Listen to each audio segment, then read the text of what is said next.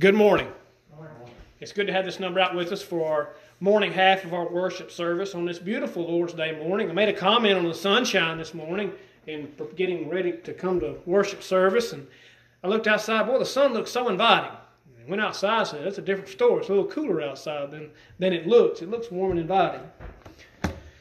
But again, I'm thankful everyone in attendance this morning and those listening. This morning I want us to turn to Colossians chapter 3. Colossians chapter 3. Mine come to this lesson in about midweek, and I kind of got a little bit lost, and I got to thinking about which end is up, or which way is up. As we get a little disoriented in our day-to-day task of which end is actually up. Well, when you think about up, we think about heaven. We think about the sky. We think about heaven where God dwells, right? We think about down. We think about the dirt and the lower levels below. Well, whenever we think of which end is up, so many people today think that up is where they're headed. Up is the destination that they're going. Whenever we read God's Word and we get instruction from Him, that being God Himself, we get to learn which way up really is. So we learn here in Colossians, and Paul is writing to the church in Colossia, in chapter 3 and verse 1, he says something significant. He says, if then you were raised with Christ, seek those things which are above, where Christ is sitting at the right hand of God. Again, up, above, right? At the right hand of God in heaven where Christ is and God is dwelling at this moment until Christ's return and everyone faithful will be gathered together with Him. Which end is up? So if we get turned around, I was watching a special on helicopter evacuations. Like when the helicopter would crash in water and the rotors and all the weight of the motor would turn it upside down. When it hit the water, it'd just turn upside down, right? And you get so disoriented. They was talking about getting disoriented when you made that turn underwater. You don't, and if it's dark, if it's murky, muddy water, you don't know which way is up. You don't know which way is out. So they was instructing these folks who was going to be in helicopter rides or training or whatever they was going through, how to evacuate out of a helicopter if it crashed in water. They get disoriented. Which end is up? That was one of the guys that was going through the lesson. He asked the question, which end is up? That was going through my mind. Which way is up? Today in our spiritual lives, we need to ask ourselves that question today. Because in retrospect of that class or that lesson those men were going through, we could be going the wrong way. We could be going down instead of up. Paul instructs the church in Colossia to seek those things which are above. So if we're not seeking the things which are above, we're going the wrong way. We're going down instead of up. Such a true statement. For as we know through our studies, the Scriptures refer or reveal to us that there are two resurrections. One to life everlasting and one to death, for pain and suffering for an eternity. So if we're raised with Christ, being immersed, having our sins washed away. Now I understand a lot of folks believe, all I have to do is believe, and the blood of Christ cleanses me from those sins. Well, belief is an action. Belief requires action on our part. In the absence of belief, realizing you're a son or a daughter of disobedience. And we're going to read the outcome of that person in the next few verses. But I want us to question ourselves, which end is up? Up is heaven. So I want us to make sure we're right side up, swimming toward the surface in that scenario of that training. I was watching that little special, and they had the camera under the water, and the pool water's clear. You can see which end is up. But they had blinders on that they couldn't see because their helmets was blacked out. And a lot of them would panic. The first time being submerged, they would panic.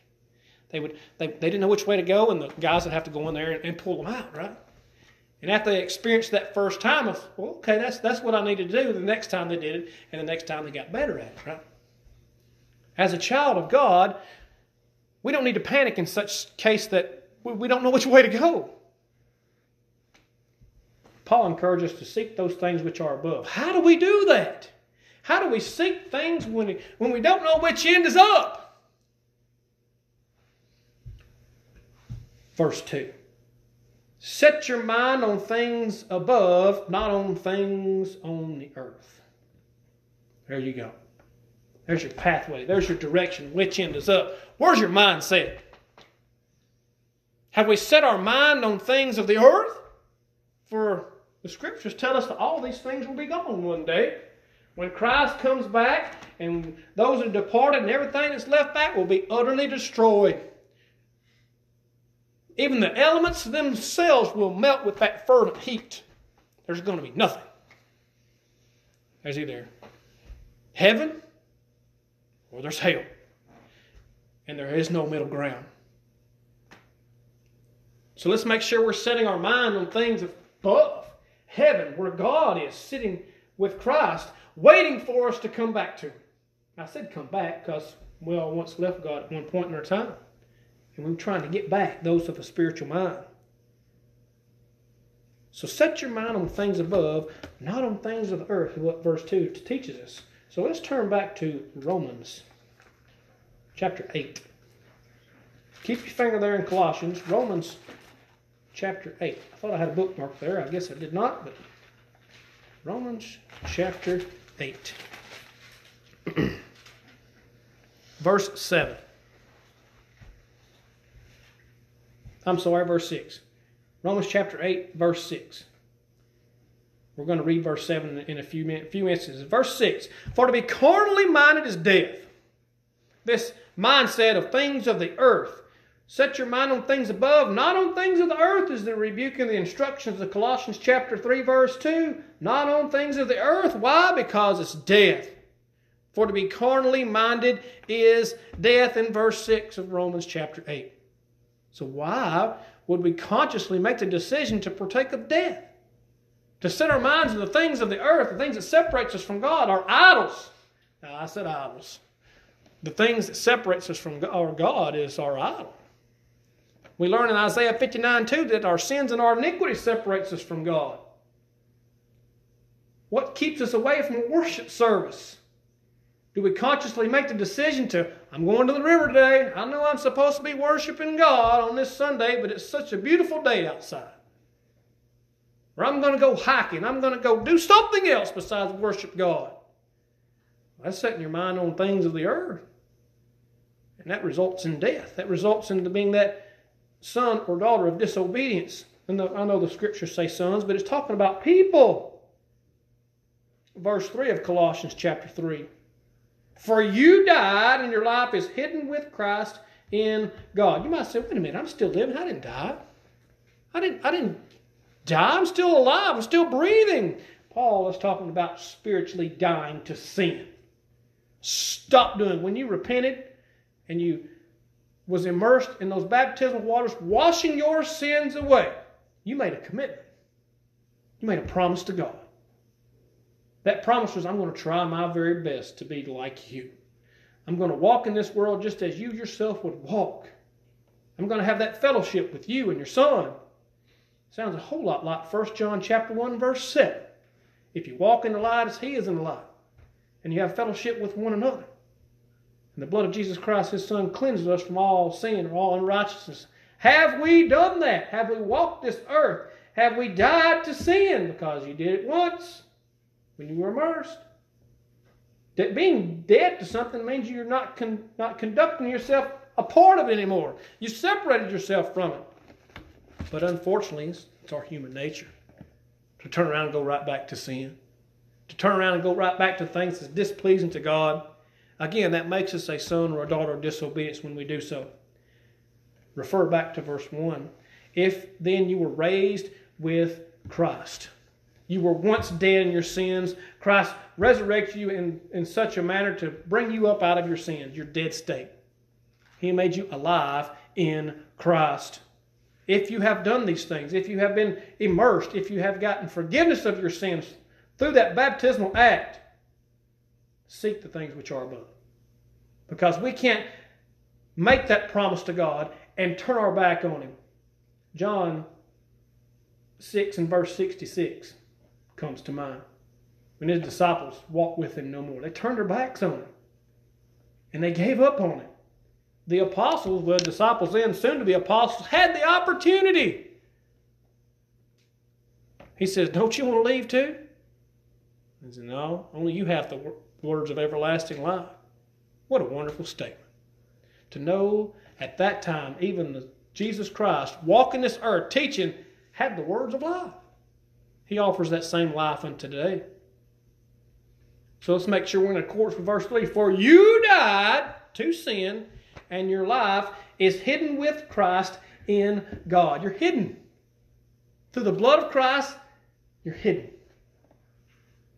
Your sins are covered when you repent of them. Oh, what a wonderful lesson that is. The idea of being a justified sinner.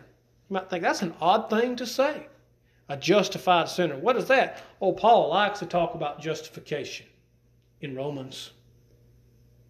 When he talks about those giving their heart to God and stumbling, as we do. Romans 3:23 tells us that we do. Whenever we sin, when we fall short, we have an advocate. 1 John chapter 2 and 1. We have that advocate because he instructs us to not sin.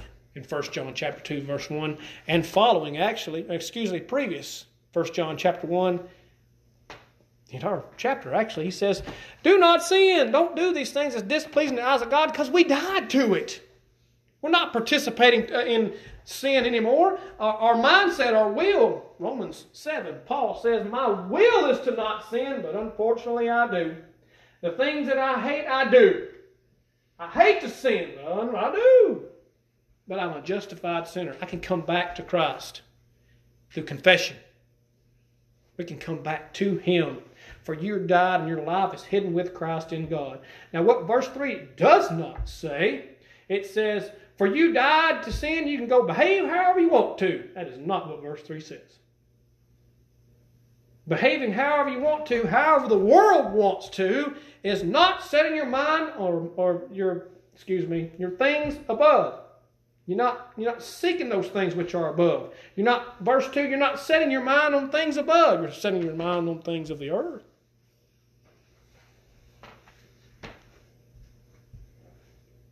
So let's make sure we die to sin. Let's make sure we stay faithful, try the best of our ability. Because listen to verse 4. As we're obedient, as we're faithful, when Christ, who is our life, appears, then you will also appear with Him in glory. There you go. There's your promise. That promise of salvation. That promise of everlasting life. Remember, so many folks like John 3:16. They refer to John 3:16 so much, and they really don't know what John 3:16 really means. There's an option. John 3:16 is a choice. For God so loved the world.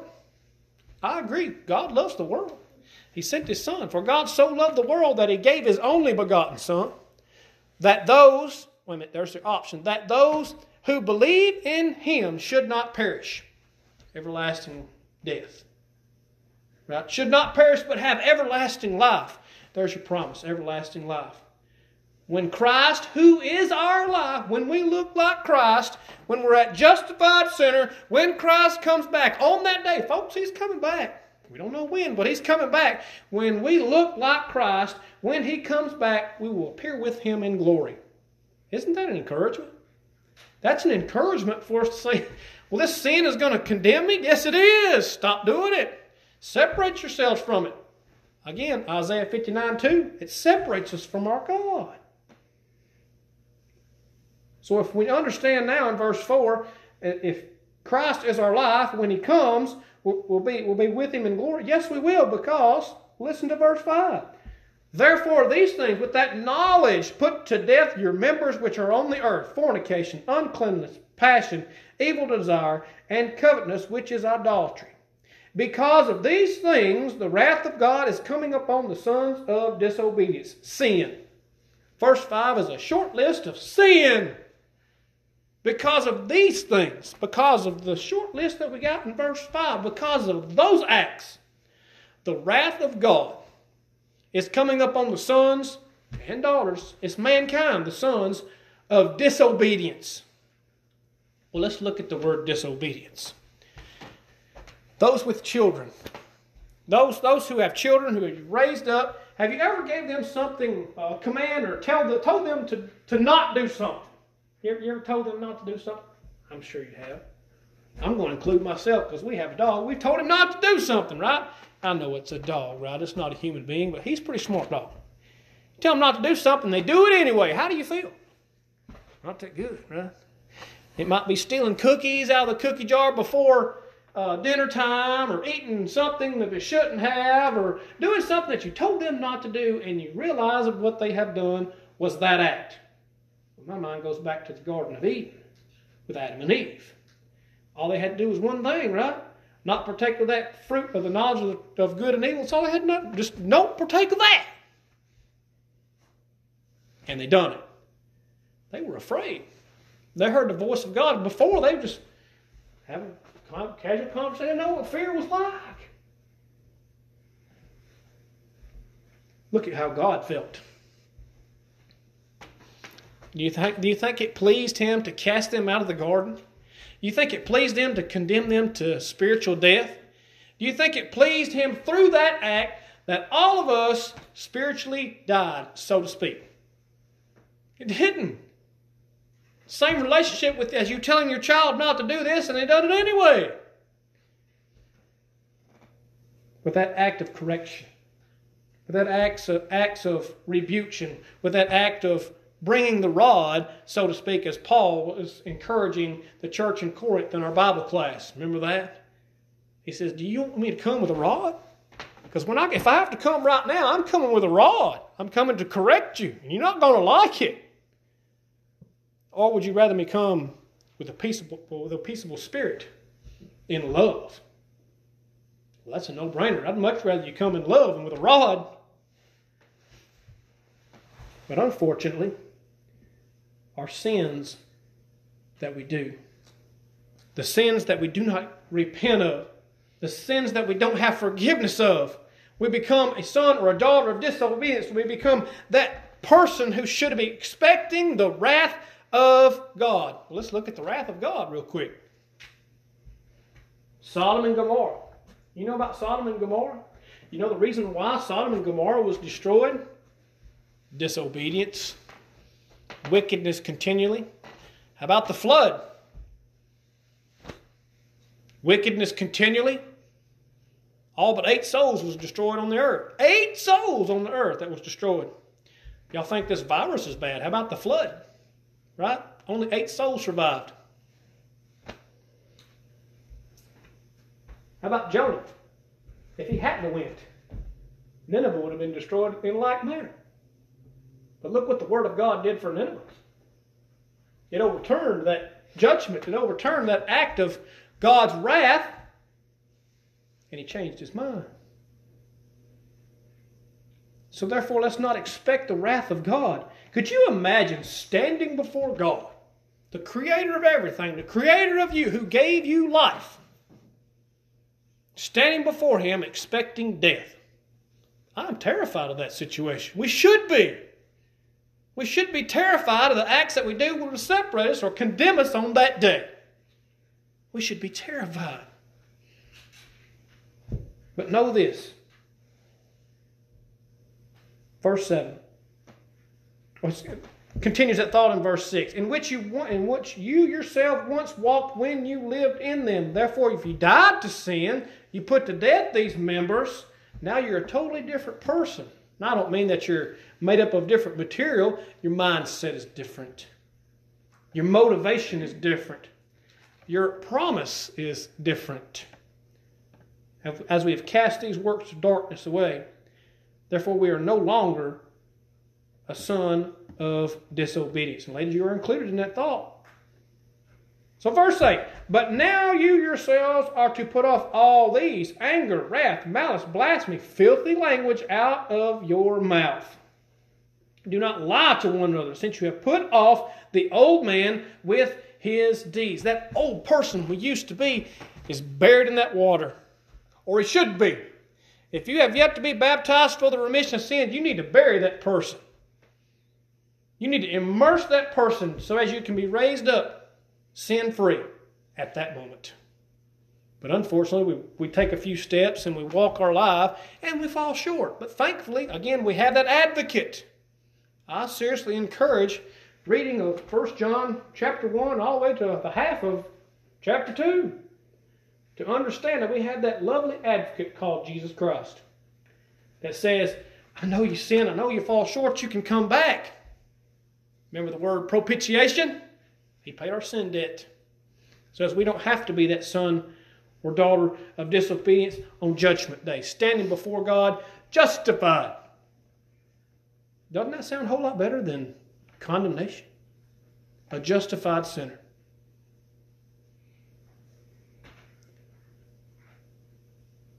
So turn with me to Galatians. Galatians chapter 5. There's my bookmark I was looking for. Galatians chapter 5. And I'm going to have to do this really quick.